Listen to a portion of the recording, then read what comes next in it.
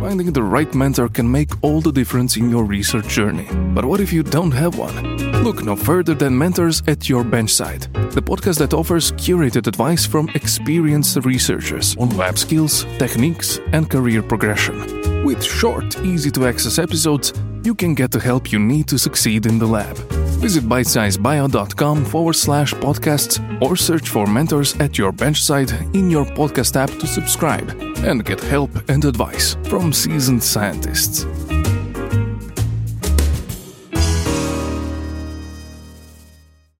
Thank you for downloading the Webinars podcast from Bitesize Bio, the missing manual for bioscientists.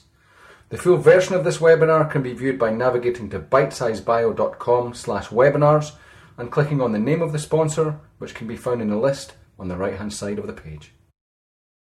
Hello all, this is Kristen Haberther welcoming you to this Bitesize Bio webinar, which today is sponsored by GenScript.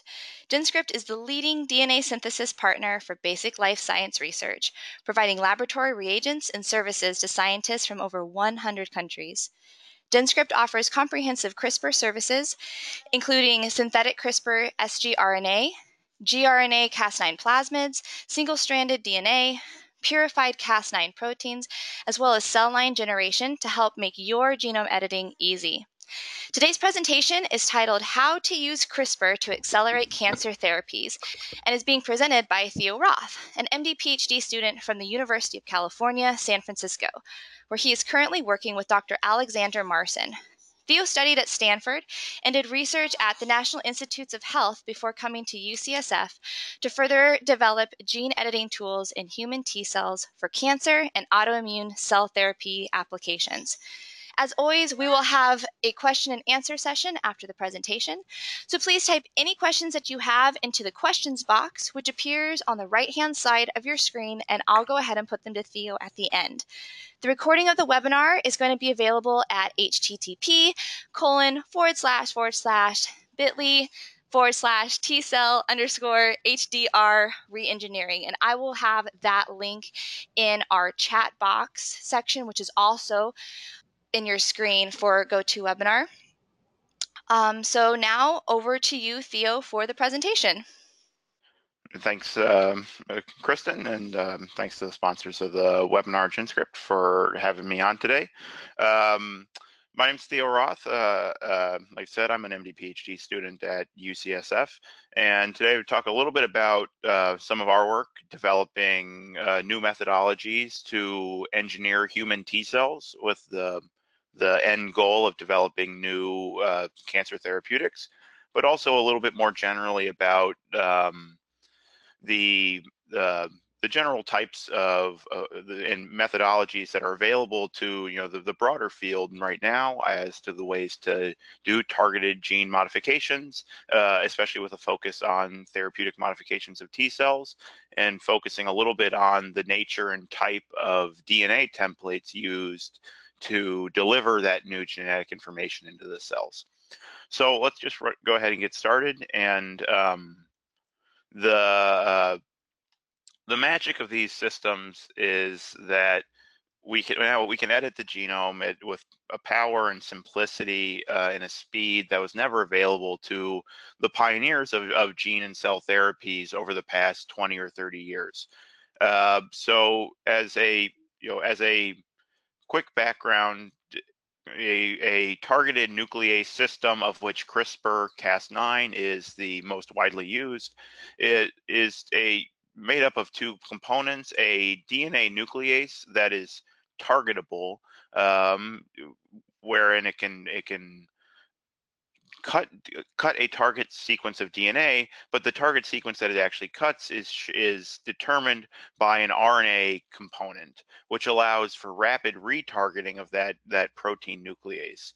I can certainly attest from running experiments in the lab that this has just changed just about everything in the nature of how we can design and test experiments around gene editing, and has really been the media hype is not overdone. This is the breakthrough that is enabling the next generation of cellular therapeutics. these two components are combined together into a functional particle that we call an RNP, or ribonucleoprotein. And this functional particle now just needs a couple things. It needs to get into the cell, and if we now are seeing evidence of gene modification, then we just need to figure out, well, what's the best way to formulate these? What are the best reagents for our specific applications? So on the first side, the delivery question of how you get these editing reagents into the cell, our lab is pretty set on using DNA electroporation, which allows for delivery of large biologic macromolecules through a fairly simple process. But there's a variety of other methodologies that may make sense for a given application, especially working on the research side in cell lines, delivering DNA components, encoding these editing reagents, and just getting the cell to express them is what's probably the most common approach. But I think especially for the research and corporate groups that work with primary cells, there's a fairly strong consensus that electroporation-based delivery of recombinantly produced protein and RNA components into the cell is the most efficient, simplest, and kind of the methodology that I think the field is coalescing around. And so, the structure of the talk today that I'm going to discuss is going to be essentially primarily is all using delivery of recombinantly produced protein and guide RNA into the cell by electroporation. So once you've settled on a delivery platform that works best for your given system, it's just a matter of choosing what's the best quality editing reagents. So that can be different types of nucleases. Again, Cas9 is the most common one, but there certainly now are a litany of other targetable nucleases that have different PAM specificities, have different fidelities now. We're going through the same process with nucleases that we did with polymerases over the past 20 years. You'll see the high fidelities come out, and then the super high fidelities, and on and on and on. The type of the guide RNA and the sequence of that is obviously quite important. But choosing if you have options of multiple guide RNAs to choosing the one that has the highest on-target specificity versus off-target effects, the stability of that RNA through various RNA modifications. And then I'm not going to talk so much about those two. They're well-worn topics in the literature. I think the area that we'll comment on a little bit today is the nature and type of a DNA template that is used during the editing process in order to insert in new pieces of genetic material. And we'll talk about a few different types and go over kind of the benefits and drawbacks of different ones. So with that, the outline of the way that we edit T cells in our lab is isolating and stimulating primary human T cells from healthy donors. The Cas9 protein and guide RNA are both recombinantly produced. We complex these together, just a brief incubation will form a functional complex. And then, by adding in electricity or putting these together in a well, we can end up with a very quick process. You press a button, it electroporates, and then you're done. You can get a heterogeneous population of cells with a variety of gene modifications. Our goal for all of this is always to get 100% knockout of our target gene. But I can say that you never get 100%, but we can certainly get, at least in our optimized primary human T cell system, well over 90, 95, 98, 99% knockouts depending on the target site. And you can say from adapting the system into a variety of other cell types, this electroporation-based approach of RNPs can be very, very efficient across cell types and fairly quick to optimize for new cell lines or new primary cell types as well. So just to show some example data, one of our favorite target genes is CXCR4. It's a HIV co-receptor on the surface of T cells. We can, this is just some surface staining here, showing you that at least at the protein level, there's close to 99%, if not higher, knockout of this protein. Now, primary T cells might not be the only thing that you're interested in, although that certainly is the focus for cancer immunotherapies right now.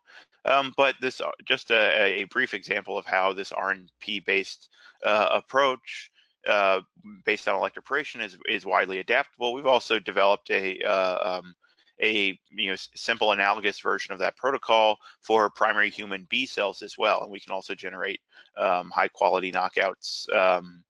As you see on the right here, knocking out an FC receptor on the surface.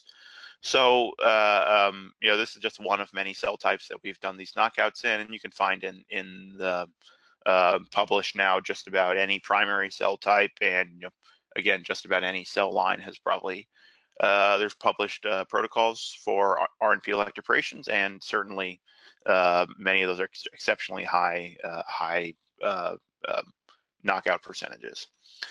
Now, knockouts though are an exceptionally powerful and new tool on the research side, but there and also the first clinical trial, at least in the U.S., focused on CRISPR-Cas9 editing, being run out of UPenn right now, is focused on knockouts of a few target genes in CD19 CAR T cells that might have therapeutic benefit. Now, but there's only so many genes that you can knock out, and two, we can only expect that knockout of so many different things in the genome is going to have therapeutic effect. Much more power comes from being able to not just delete something from the genome or remove a pathway, but actually to go in and edit individual sites and insert new DNA at specific target sites, such that now you have control over some of the programs that T cells are using, or any other cell type. And then you can design a new therapeutic function or new therapeutic program, as opposed to hoping that knockout of any given gene is going to have your desired therapeutic effect. So thankfully, inserting DNA using this electroporation and RNP, CRISPR-Cas9 RNPs, is actually quite straightforward. It just means that we have to include a DNA template in our electroporation when at the same time as we electroporate the cells in the RNP. So inclusion of a DNA template, and we'll talk about the design of those in a second, but that means that now in our bulk edited population at the end, now we have some cells that are going to be knockouts primarily through the NHEJ or non-homologous end joining pathway, some cells that will be knock-ins that will have the DNA template inserted at the target site, and then still unedited cells. And of course, as long as you're editing at an autosomal locus, you'll have every combination of these in cells, in individual cells, 2 alleles. But especially if the insertion that you put in is something that you can see, is selectable for, sortable for, now we can actually find the cells that have a desired insertion. And so just quickly running through, I mean, a lot of the applications of these kind of approaches go without saying, but for knockouts, at least in our lab, we kind of focus on this, on new discovery approaches for fundamental biology in healthy cells, and then also in diseased patient cells, potentially modifiers of that disease or phenotype. When we can add in knock-ins, though, especially if the kind of the current most commonly applied knock-in approach using very small, short, single-stranded DNA, or also termed SSODNs for single-stranded oligonucleotide donors or donor nucleotides, now you can go in and insert small pieces of DNA, and that may be for diagnostic purposes, again, in the lab, in healthy donor cells, being able to insert a SNP or a mutation or a variant of unknown significance at a specific site and testing its functionality, or in diseased patient cells that could be going in and actually correcting an individual mutation. But from a therapeutic side, though, we'd like to be able to insert much larger pieces of DNA, and that moves our capability from just correcting mutations up to rewriting the actual genome and putting in new therapeutic functionality. And so a couple ways that have been done, the most common large knock-ins that have been published now by a variety of groups involve integrase deficient adeno-associated viruses that encode an homology-directed repair template within their genome. But I'll show data today that says that viral step is not 100% necessary, and that you can use either single-stranded or double-stranded non-viral DNA to also accomplish these similar knock-ins, potentially with a higher speed, lower cost. And then this can be used for therapeutic engineering to make a desired cell product, and whether that's for cancer immunotherapy or autoimmune disease, or for any variety of other approaches. So, hopefully I've convinced you of the broad applicability and utility of being able to insert large pieces of DNA into a T cell. Now, ideally, though, when we think about, in a perfect world, what is the nature of the DNA template that we can use again, to accelerate the development of these cellular therapies? And again, I just told you, we'd like to be able to insert very large sequences. That gives us much more control and power over the therapeutic function of those cells. Obviously, we'd like the cells to have high viability. Dosing patients with hundreds of millions, if not billions, of these modified cells. So we'd like to, have a lot of them at the start. Something that's, I think, growing in appreciation over the last year and a half or so is that we'd like these insertions to be at a targeted site.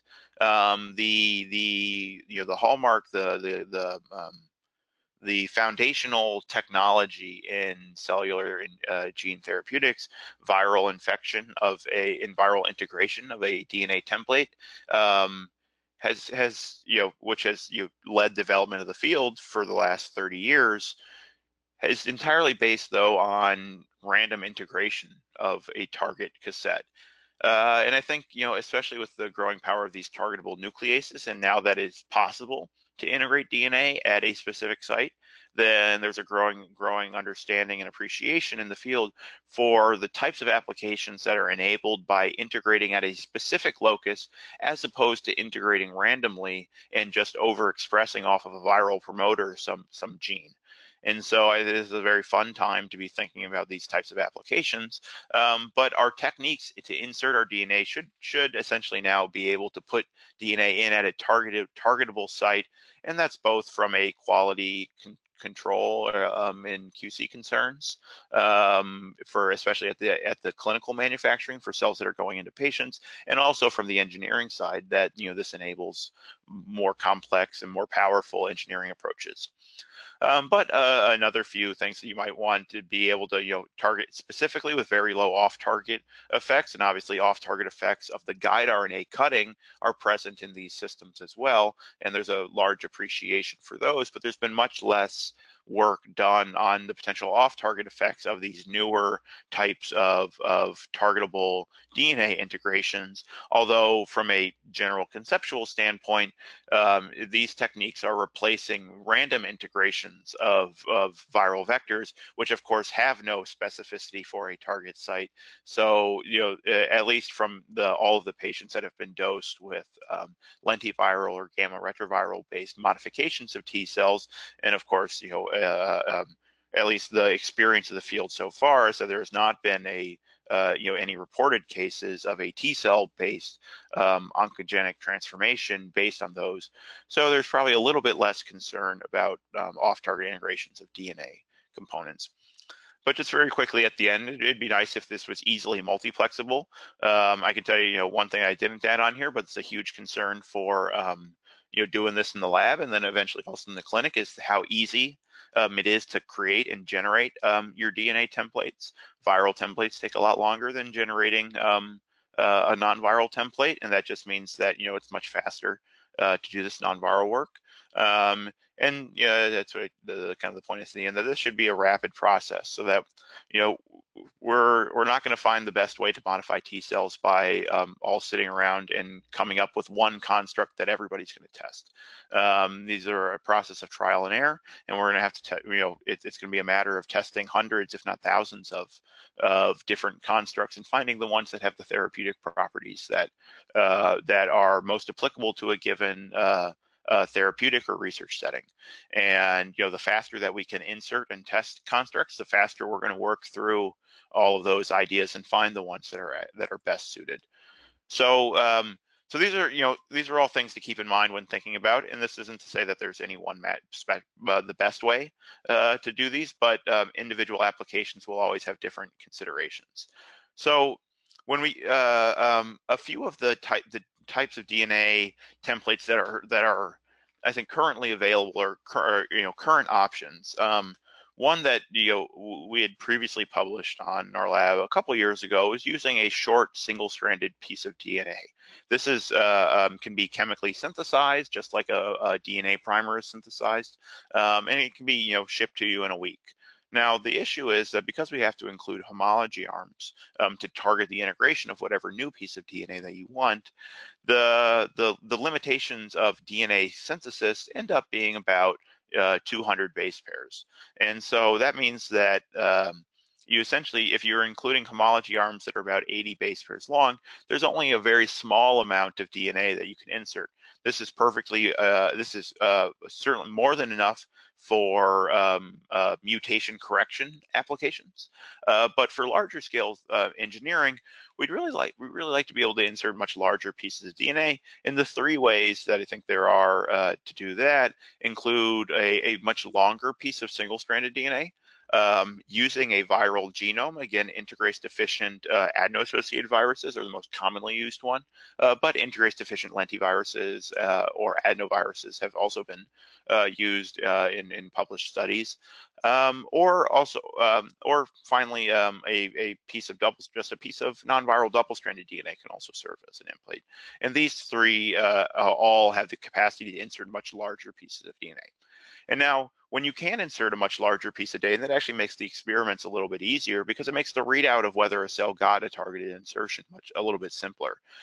So here's the design of just kind of a standard homology-directed repair template. They include a gene payload, whatever the new piece of DNA that you want to put in. In this case, it's just a GFP fusion tag. And then on either side, a homology arm perfectly homologous to the DNA sequences around a given cut site for a guide RNA. So in this case, we have a guide RNA cutting at the RAB11A locus. It's just a highly expressed housekeeping gene. And the guide RNA comes in, it cuts right there. The cell notices that there's DNA damage at that site. It can repair that damage via one of two pathways, either non-homologous end joining, just slapping those two exposed ends back together and religating it, which is sometimes an error-prone process, which leads to the frame shift mutations and subsequently protein knockouts that so many of us now use as a mainstay manipulation for research purposes. But there is a second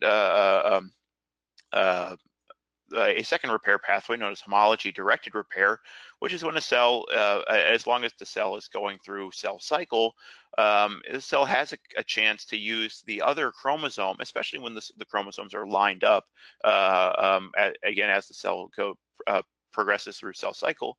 It can use the other chromosome, which is homologous in the regions around where that double-stranded break is, to do a much less lossy DNA repair process, whereby the other chromosome is templated off of to repair that strand, and then through a lot of complex crossing over, then you end up with a perfectly repaired strand.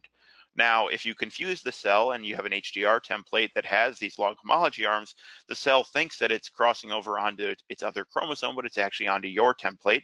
And you can insert, and if there's any new DNA in the middle, the cell's none the wiser, and it just integrates that DNA at your targeted site.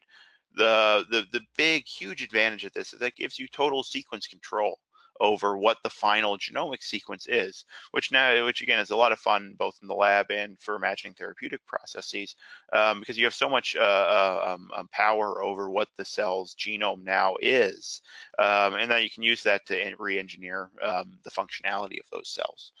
So we went through a fairly extensive process to optimize these using a non-viral DNA template and electroporation in primary human T cells. I can tell you it was a lot of 96-well plates, testing out conditions, and some things that these 4 primary areas of optimization, and we just looked to see, are cells getting a GFP integrated, and then how viable are the cells? Because it doesn't matter if you have perfect efficiency, 100% of one cell is not a viable therapeutic strategy. But of course, if you have perfect viability but have very low or no editing of those cells, that's also not a useful therapeutic strategy. So there's a balance between these two. So looking at this control locus here, in one of the nicer donors that we've looked at, that this site, integration of GFP went well over 50% in this donor. I can say that our average at some of these housekeeping genes where we just knock in GFP, usually across donors ranges from 30 to 40%, at least with our current iteration of the protocol. So if we can target this at one site, I told you that non-viral templates, one of the real advantages is that it's very easy to make new templates and target them across the genome. So looking here at 6 different housekeeping genes or T cell specific or highly expressed genes, we chose these 6, RAV11A, but some other ones that you might recognize, the CD4 co-receptor, clathrin, beta-actin, FBL, which is a nucleolar marker, or beta-tubulin. We chose these because they have hallmark cellular localizations, and so as a control to make sure that these GFP positive cells that we're seeing and that we're robustly generating actually have the integration at the targeted locus, we designed GFP fusion templates for each of these genes, and then by just doing some simple confocal microscopy to look to see where does the GFP go in these cells, all of these 6 images are taken from live primary human T cells that now have a GFP conjugated to their to these individual genes that have different hallmark cellular localizations. So you can see here we're labeling clathrin microvesicles, actin microfilaments, especially all the microvilli that are highly active and present on the surface of T cells, the nucleolus, the microtubule organizing center on the far right. This gave us a high confidence that these integrations are going at the desired target site, because there's no way that a GFP that's randomly expressing is going to specifically enrich at each of these different loci. So that gives a pretty high confidence, and again, going across these different targets, that both we are integrating at our desired loci at very robust efficiencies, and that these knock-ins are specific. So exploring this, the power of these knock-ins just a little bit, by knocking in at these individual sites, and maybe you noticed from the flow plots here, these different genes have different levels of expression of GFP. And the easiest one to look at is that beta-tubulin, which is in the top 10 most expressed genes in T cells and also in most cells. We can see that this GFP expression level is quite a bit higher than some of these other genes. So if we go in and look at this across donors, we can see that in regulatory control and regulatory circuits for these endogenous loci are maintained and can be taken advantage of when you knock in a specific target gene. And just a quick demonstration of that is that across 6 donors, the beta-tubulin is always by far the most highly expressed, and then actually all of these different genes end up across these donors being expressed at just about the same amount in each donor, and that across these different template sites. And so that gives again a lot of confidence that we're both integrating at the target site, and also that targeting integration to a specific site enables a lot of exciting thoughts about how to take advantage of endogenous regulatory control for given applications. So if we can knock one thing in, obviously a quick question is, can you go in and knock more than one thing in at a time? And again, one of the advantages of non-viral DNA templates is that we can make up these new different templates very quickly. So on the left, we have an example of multiplex knock-in, putting a GFP at the clathrin locus and putting an M-cherry in at the RAB11A locus. And what we can see is a robust dual positive population that's actually enriched over what you would expect by random chance if these two processes were independent. And we have a lot more extensions of this stuff in our recent publications. So I definitely recommend you check out the supplementary figures there, because I love to know that somebody looked at them, and we spent a lot of time making them. So, but anyway, beyond multiplexing at multiple allelic sites, we also can show that you can by putting in two different detectable DNA sequences at a single genomic site, then you can detect biallelic modifications as well. So now putting a GFP and an M-cherry into the RAB11A locus, then we can sort out a very robust dual positive population that now you could potentially, if for research or therapeutic purposes needed to have biallelic modifications, now you can actually sort out for those cells. The percentage of biallelic modification is going to be higher. It's going to be roughly double that, because you'll also have cells that have two GFPs integrated and two M-cherries integrated, but that's not something that you can detect or sort on. So kind of summarizing the discussions of the technical side of our work, I think this is a pipeline that we're calling non-viral gene targeting that is rapid, efficient, and is very adaptable. It's very easy to move from one target site to another. The RNP formation is just a quick incubation. Getting the Cas9 and the guide RNA, those can each be easily purchased commercially, shipped to you in a week. On the human T cell side, isolating cells from a healthy donor or soon from patients, they just have to be isolated and stimulated using very similar stimulation and culture protocols as viral modification, as current lentiviral and retroviral T cell modification protocols. So that's a fairly well known technical side. And then finally, the DNA template. At least all of the stuff that I've shown you so far has been with a linear double-stranded DNA template. And so these are usually sequences that we have to clone together. I mean, we need to add on the homology arms and whatever we want that functional insert to be. But that cloning process is very straightforward and simple, and you can buy large pieces of double-stranded DNA for cloning applications pretty cheaply now. And so you make that, making the HTR template can be as simple as doing some large PCRs and purifying it, that DNA down. And then the electroporation is an exceptionally simple DNA delivery technique. You just mix all three of these components together, press a button, it shoots, and then now you have T cells that you can expand and phenotype. So, this is kind of the technical pipeline that we've developed. Now, I'll tell you two quick stories about how we're applying this currently, and then move into a more general discussion about different DNA template types and what the advantages and drawbacks of some of them might be. So one application that we've used this for is actually, I said that kind of using these short single-stranded DNA donors or SSODNs allows you to correct mutations. So, and that's not great if what you want to do is insert a CAR into a T cell because you need 1.7, 1.8 kb of DNA inserted. But if your application is correcting a single base pair at a targeted site in the genome, then an SSODN is actually quite straightforward and easy to use. So this is, not to get too much into the biology of this, but there's a family where the three of the children in the family have two different mutations. They're compound heterozygotes for loss of function mutations in the IL-2 receptor alpha, or CD25, the high affinity IL-2 receptor.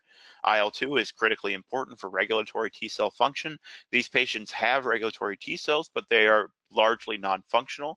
And so, and if we look on the surface of their bulk T cell population, we see that there's little to no CD25 expression. We hypothesized that correcting one of these causative mutations in the patient's regulatory T cells may be a targeted, personalized cellular therapy for these patients' pleiotropic autoimmune diseases. Designing these is straightforward. The patients have a mutation at G2A. We come in with a HDR template. This can either be a large one with long homology arms, or a short SSODN with much shorter homology arms. The HDR template contains the correct DNA sequence, and then it has another silent mutation to prevent rebinding and recutting by the guide RNA by removing the PAM specificity. And then, if a HDR occurs, we have integration of the new targeted, the correct sequence that then corrects the function. And you notice there's a TAG created here, so there's an early stop codon for these patients. And then we correct that back and reestablish the normal reading frame.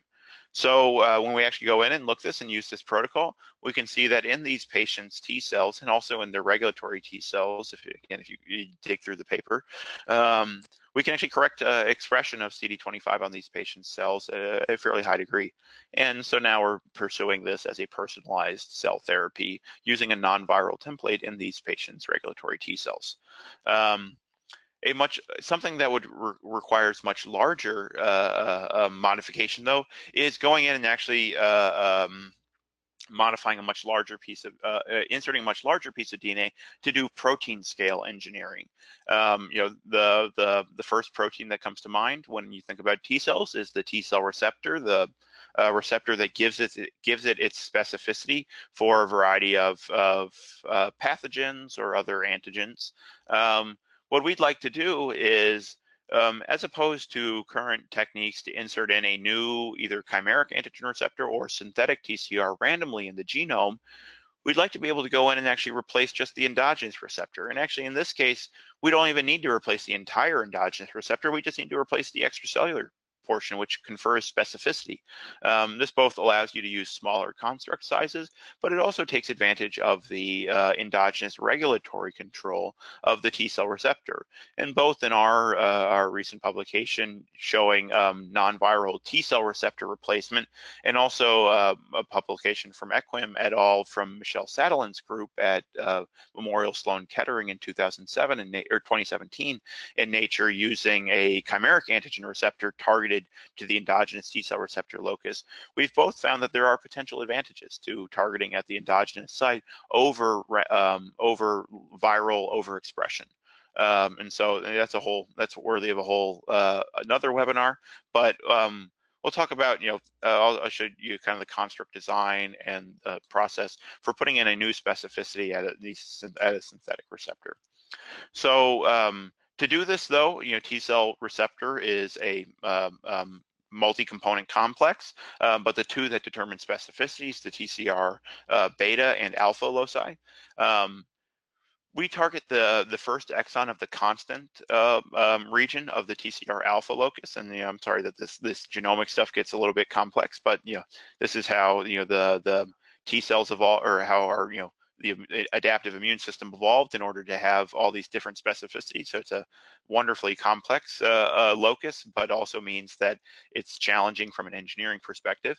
But we've worked out a strategy that works quite well by inserting at this first exon of the constant locus, which allows you to target every single T cell in a polyclonal population.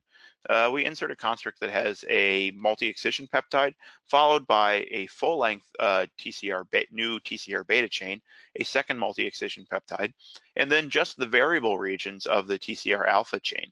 So that now when this goes in, when HDR actually occurs, now we see an expanded first exon that has both the entire beta chain as well as the new specificity of an alpha chain with these multi-excision peptides, which become important when we think about what happens with transcription and translation to form the final functional proteins. Upon transcription, the alpha exons splice in with their endogenous additional exons to form the entire endogenous TCR alpha locus. And then upon translation, these multi-excision peptides pop these different components apart. And so the endogenous VJ, which again, you don't know what an individual cell's VJ region that it's going to be expressing is, but that gets separated from the other transcripts by this multi-excision peptide. And now this does not include a transmembrane domain. This is now non-functional and most likely is going to be degraded. And now you have two full functional translations, a new beta chain and a new alpha chain. And so now, what the actual specificity that you knock in here is fairly arbitrary because the efficiency of the knock-in depends on the guide RNA and the homology arms, and you can just swap in whatever that specificity that you want to be is. So just showing you that we can do this here, standing on the x-axis for TCR expression, and on the y-axis for tetramer staining for the specific TCR that we just knocked in. We can see that when we put the DNA template in, but we include an off-target guide RNA, we don't see any TCR knockout, and we don't see any knock-in of our desired new TCR. But when we include the non-target DNA or guide RNA, which cuts at the TCR locus, TCR alpha locus, we see that the majority of the cells are a knockout, and that's this large population in the lower left. But we also see a fairly robust population of knock-in cells with this new TCR. And then, this population is easily sortable or selectable. And now can be used in a variety of downstream functional applications. And these applications aren't necessarily the point. Again, you go into much greater detail about the functionality of these cells in our recent publication. But just to show you that these cells kill with essentially the same kinetics as virally delivered, the same TCR virally delivered. So this is just a simple killing assay with a target cell line that expresses both the right MHC allele as well as the right target antigen. In this case, the melanoma cancer antigen NY-ESO1. So, I told you these two vignettes about how some of the first ways that we're going in and applying these the ability to knock DNA in at a specific target site, but looping back again around at the end to what is the nature of the DNA template and how might different types of templates be right for different applications. Again, short single-stranded DNA or SSODNs is the simplest. Because you can just plug in a sequence to any of a variety of DNA oligo providers, and they'll ship that to you next week. The limitation is that the size of the knock-in is much lower. So these other types of templates, either long single-stranded DNA, double-stranded DNA, or a viral genome, again primarily being adeno-associated viruses, these all allow you to integrate much larger DNA. But there's a variety of other considerations as well that you can think about for choosing a DNA template type. So one of these is off-target integrations. And this is something that has not been necessarily looked at that much. But if you look in both viral, so some of the papers have been published with a viral delivery or targeted viral delivery, even though you're using an integrase deficient virus, if you can study the flow plots, there is definitely off-target integration of these DNA templates. And the question is, well, is that off-target integration of DNA templates both interfering with your conclusions from the template, and also is it potentially a therapeutic concern? And I think that considering the fact that now thousands of patients have been dosed with lentiviral or retroviral delivered DNA templates in therapeutic trials, both for CAR T cells and a variety of others, without any reported cases of oncogenic transformations, we have to compare it against that with these targeted integrations, or the potential off targets when using these targeted DNA templates, with the fact that every clinical application so far doesn't even have the concept of a targeted or of an on-target versus off-target integration, because they all integrated off-target sites. They're random integrations. So that says that it's probably not a big concern.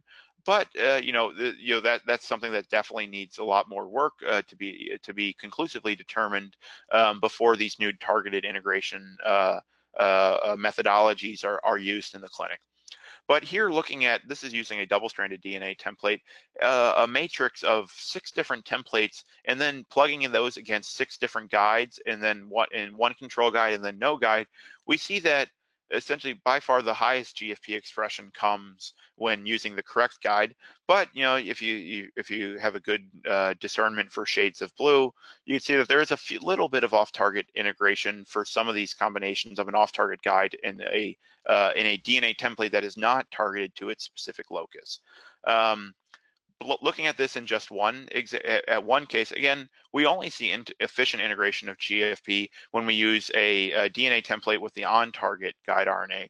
But when we electroporate either the DNA template by itself with a scrambled guide RNA that doesn't cut anywhere, or especially with an off-target guide RNA that cuts somewhere else in the genome, you can start to see a population, an observable population of GFP positive cells.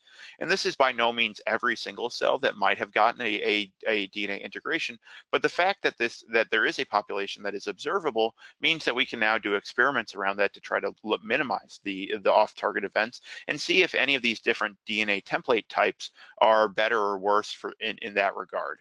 And so just to show a little bit of data, again, this is with double-stranded DNA template. We can see a small amount of off-target integrations when we use a guide RNA that efficiently cuts somewhere else in the genome.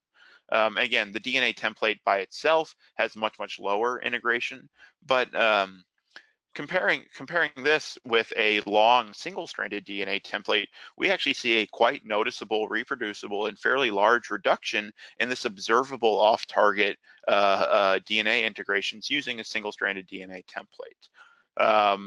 Again, summarizing data across quite a few donors, we see that on-target insertion efficiencies, whether using a double-stranded or single-stranded DNA template, are quite comparable, but that when doing a variety of off-target assays using an off-target guide RNA or just delivering the DNA template by itself on the left, we can see that the long single-stranded DNA templates can actually reduce the observed off-target integrations. Looking at these off-target integration profiles, these long single-stranded DNA actually is potentially ideal in that regard. But again, there's still a lot of testing to be done to see whether that's actually a concern or not, both on the research side and therapeutically. But both viral delivery and double-stranded DNA have the issue of off-target integration, have observable off-target integrations. And again, compared to lentiviruses where every integration is an off-target integration, then these are certainly much better. But again, we're trying to differentiate between the different types of DNA templates. So there's the issue with long single-stranded DNA is essentially entirely in the production of it. It's quite difficult to make large amounts of long single-stranded DNA, especially at the very high concentrations necessary for these electroporation approaches.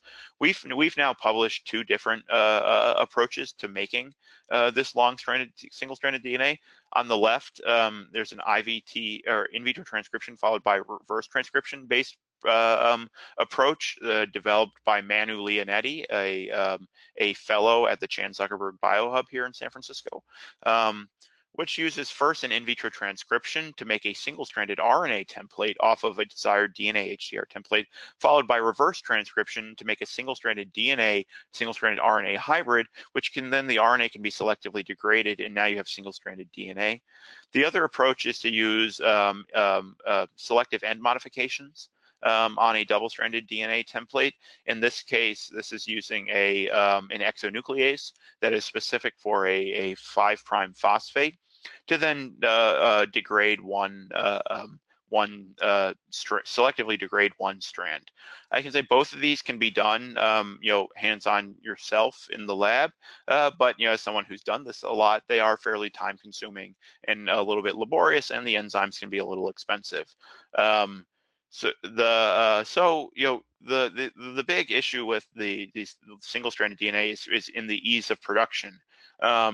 Fortunately, though, there's now a couple different companies have recognized that this is a bottleneck in some of these these cell therapy and engineering applications, and now there are commercially available long single-stranded DNA constructs or products available at the very, very high concentrations necessary to insert them.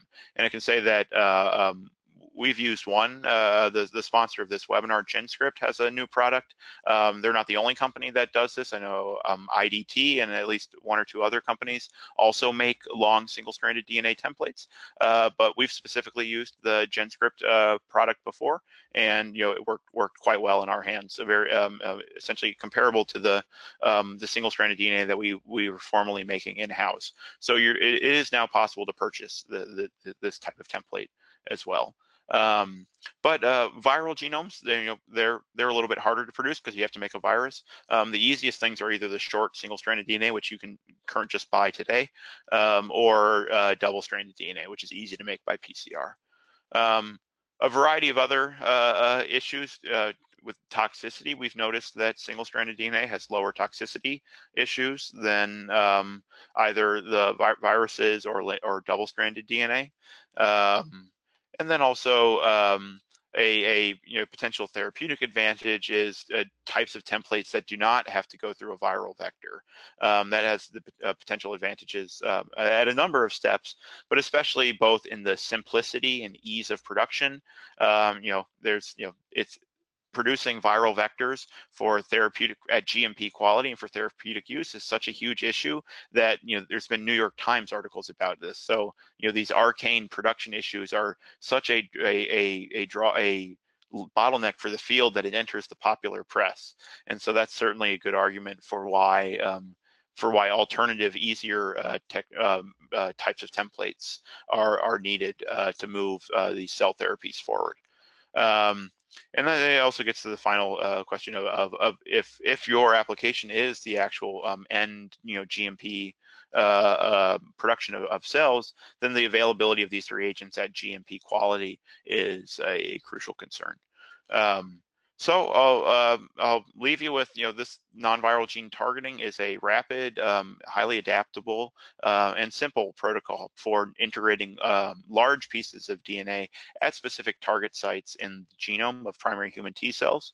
And this is a technique that we think is going to be central to accelerating the design, testing, and construction, both on the research side and therapeutic side of gene-modified T cells for cancer immunotherapies, and hopefully a variety of other applications as well. So I will quickly acknowledge some of the people that helped us out. We're working with a large number of groups, but especially everybody in the Marson Lab and a few key collaborators, Manu Leonetti at the Chan Zuckerberg Biohub, Jennifer Doudna at the Innovative Genomic Institutes and UC Berkeley, a variety of clinical collaborators on the CD25 story, and especially Tony Ribas and Christina Saus-Puig at UCLA, who've worked with us on the TCR replacement application. And also, of course, the sponsors of this webinar, GenScript and Bite Size Bio.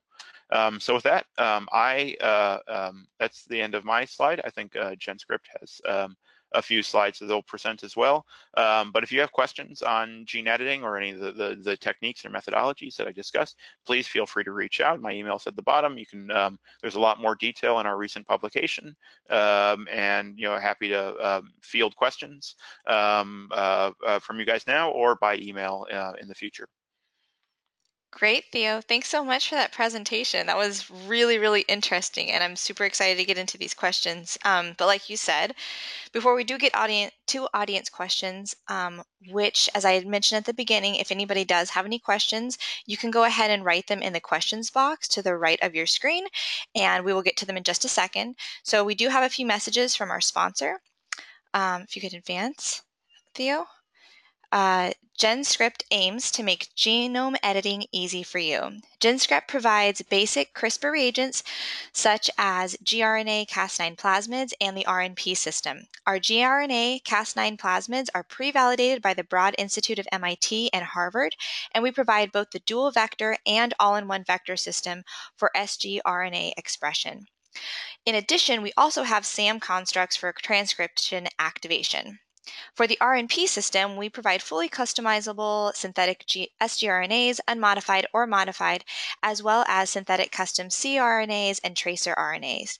We also provide SP-Cas9 nuclease with 2 NLS for optimized nuclear compartmentalization and Cas9 protein with 1 NLS and an EGFP marker allowing for fluorescence activation cell sorting. Many studies, including the studies that Theo just presented here, demonstrate that single-stranded DNA are the best form of HDR DNA donor templates for CRISPR-based gene insertion.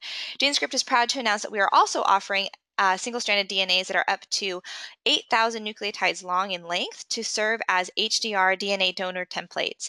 By using our proprietary harsh chemical-free enzymatic approach for producing single-stranded DNAs, we are able to offer high-quality, sequence-verified, single-stranded DNAs that are up to 8,000 bases long in length. We also offer single-stranded DNAs with up to 40 micrograms delivery quantity, allowing for flexible study design. For more information, please visit our website listed here. Slide.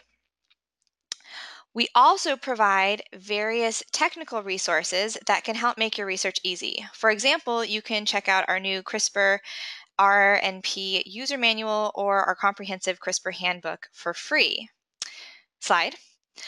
Finally, we have a great 2018 fall webinar series lined up with 7 fantastic topics. The first webinar shown the first 4 webinars shown here, which include the one you just attended, can be found on our website for on-demand viewing. Registration is still open for the last 3, which can be found at www.genscript.com/webinars. We hope you find these resources helpful and have great success with your research. So we do actually have a few questions from the audience. I'm going to go ahead and pose these to you, Theo. And again, if anybody continues to have questions as we're speaking, please feel free to put them into the questions box to the right of your screen. So first one is, in your paper, did you use single-stranded DNA or double-stranded DNA for integration into TRAC? Yeah. So in our published paper, you can dig through the legends for each individual experiment. But the TCR integrations that we did were using double-stranded DNA. Okay. Double-stranded DNA has the advantage that it's very rapid to produce and easy. We have done the PCR integrations with using single-stranded DNA, actually using the GenScript's single-stranded DNA product, and we see very comparable integration efficiencies. All right, great. That was a question from Justin, and they also say awesome paper, by the way. So I actually have a question for you. In your clinical study where you were looking at the mutation for IL-2 receptor alpha chain, do you know, or are you guys planning on looking at how long that mutation correction actually lasts, like doing longitudinal studies? Yeah, well, that's certainly going to be a focus of the clinical trial that we're currently putting together for those patients. Anytime when you're editing in a non-permanent cell type, of which T cells can be very, very long-lived, but they're certainly not they're not the equivalent of hematopoietic stem cells, which you would expect to be a lifelong cellular therapy. We have the question of how long is our therapeutic product going to be present in the patient. I can say from regulatory T-cell-based clinical trials that have been pioneered here at UCSF through Jeff Bluestone's group in the past 5 or 6 years for type 1 diabetes. They found that adoptive transfer of regulatory T-cells, adoptively transferred regulatory T-cells can persist in a patient for well over a year. And actually, essentially, it's been as long as they've looked. So we're cautiously optimistic that that some of the corrected T cells will be long-lived, and also that the ones that are long-lived will be the ones that are binding or that are recognizing autoantigens, and may very well be the most important ones to have around for a long period of time. Yeah. But of course, it's something that it will be a key part of the clinical study. Absolutely, yeah. It's can get a little touchy with putting all those cells back in the patient for sure. Absolutely. One question we also have is, this is from Takuya. What is the maximum length you have succeeded in insertion? What's the maximum insertion length you've gotten? So we've tried larger and larger templates. I can say that without going too much into the details, but we've now inserted things that are a good degree longer, many kb. What we find is that as you increase the size of the DNA template, that the efficiency does start to go down a little bit. And this might be something that's a little bit different with viral DNA templates, because larger integrations using integrase efficient viral templates appear to be of similar efficiency as smaller ones. We think that this is a mass versus molarity issue. As you increase the amount of DNA that you can deliver into a cells is limited by DNA mass that we find. The efficiency of integration is dependent on the molarity of DNA. More copies of DNA, the higher efficiency is. Right. So as you get to larger and larger templates, for the same amount of mass, you have fewer moles, and so we find that the efficiency starts to decrease a little bit. Yeah, no, that makes sense. All right.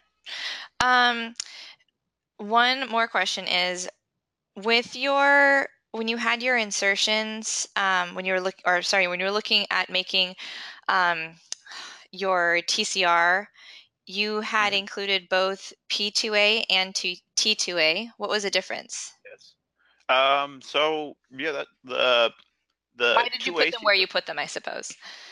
Yeah, okay. So I hope I understand the question correctly, and please, just ask again if I am not getting at the specific point.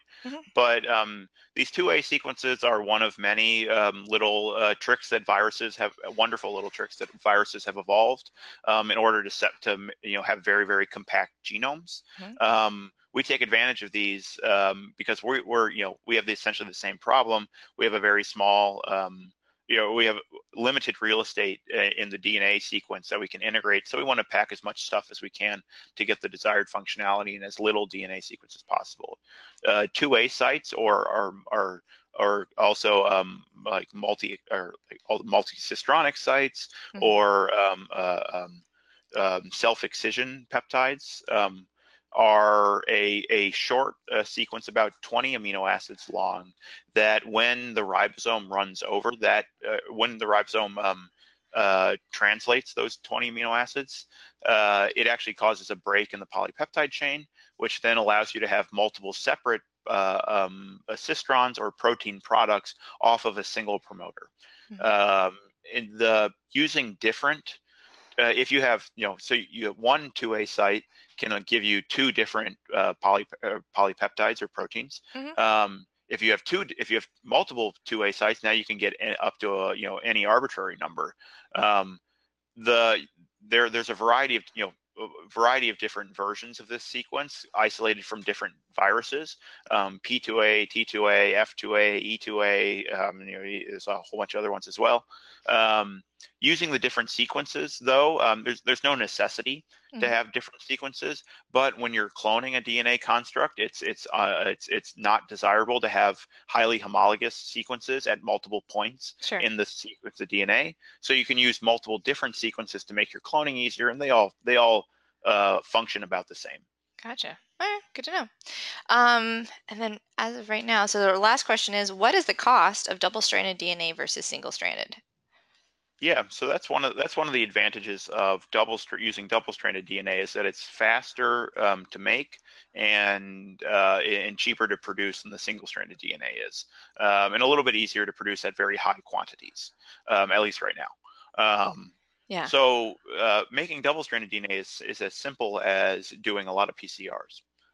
So I mean, you got to pay for a high fidelity PCR enzyme, Sure. and you have to pay for whatever the DNA purification methodology that you're going to use is. We're a big fan of magnetic bead based DNA purifications or spry purifications, but those two together actually make double-stranded DNA quite inexpensive. Yeah.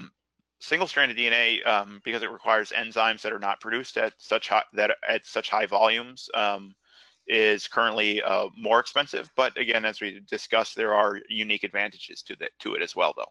Perfect. Yeah. Well, thank you again for giving this really, really interesting webinar. I'm really excited to see how things progress. It seems like it's going to be a very, very useful tool for all sorts of diseases, cancer, viral based, HIV, all of it. So Well, we certainly hope so. oh, wait, there's a couple more questions that just came in. Sorry. Great. Okay. How much troubleshooting, Darren wants to know, how much troubleshooting went into choosing 300 base pair HAs? Yeah, we did a little bit of optimization around that. We found that 300 base pairs was a great compromise between efficiency, again, that mass versus molarity effect. As the homology arms get longer, you for the same amount of mass, you get fewer and fewer copies of the DNA template. Right. And so, don't necessarily have conclusive data on some of these things, but the trade-off that we ended up with settling on about 300 base pairs was that kept the size of the constructs down a little bit more, as opposed to using 1 kb or 2 kb homology arms, which are common when using like plasmid donors for like mouse zygote applications. But also those longer homology arms were much more efficient than using the shorter, like 60 or 80 base pair homology arms, which is the max that you can get away with for the SSODNs. Gotcha. Okay. And how much RNP / template DNA were used to perform electroporations of 100 million T cells? Yeah. So, so the numbers that I know off the top of my head are based for our standard electroporation, which is just 1 million T cells. So we've got all this stuff in our methods section, right, on your paper. Our paper, so you can dig in if you want to get a real nitty gritty.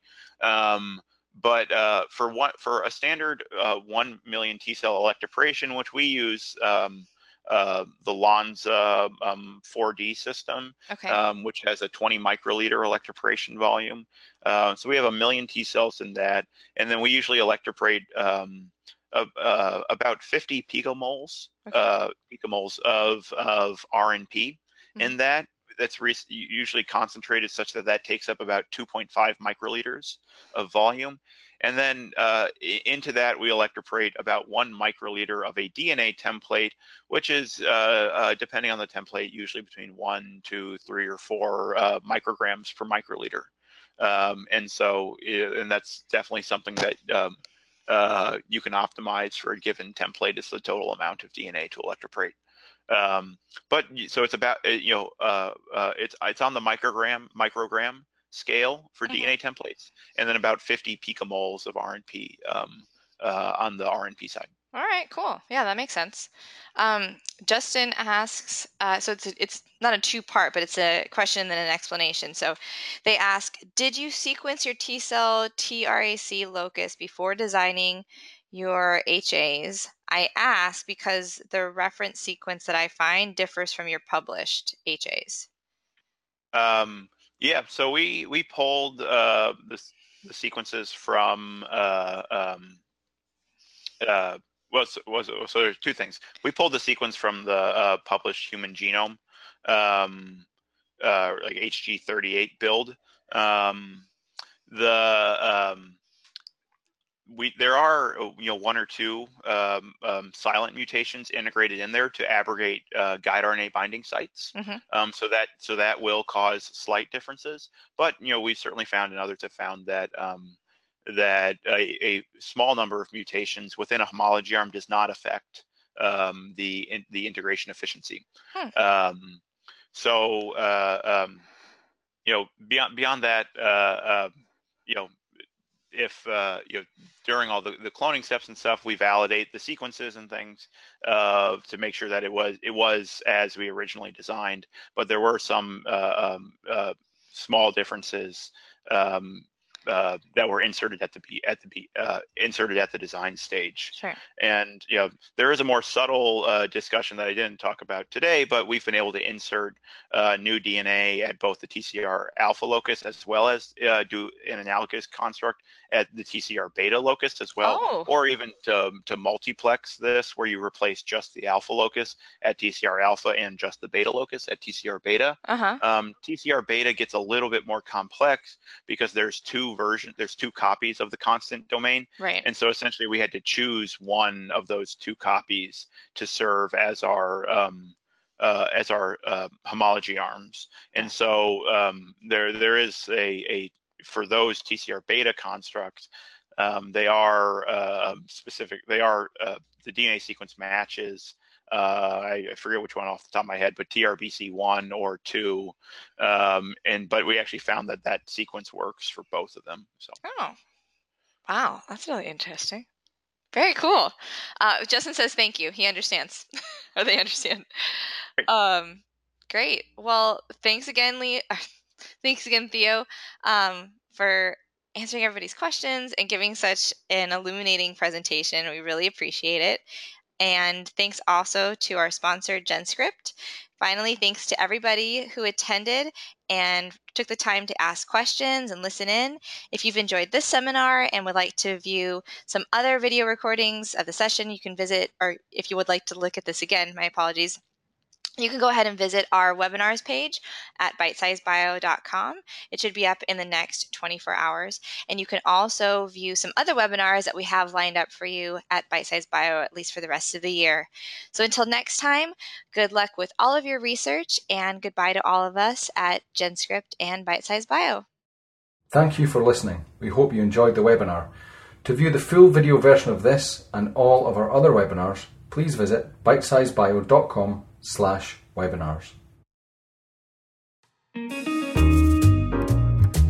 Finding the right mentor can make all the difference in your research journey. But what if you don't have one? Look no further than Mentors at Your Benchside, the podcast that offers curated advice from experienced researchers on lab skills, techniques, and career progression. With short, easy-to-access episodes, you can get the help you need to succeed in the lab.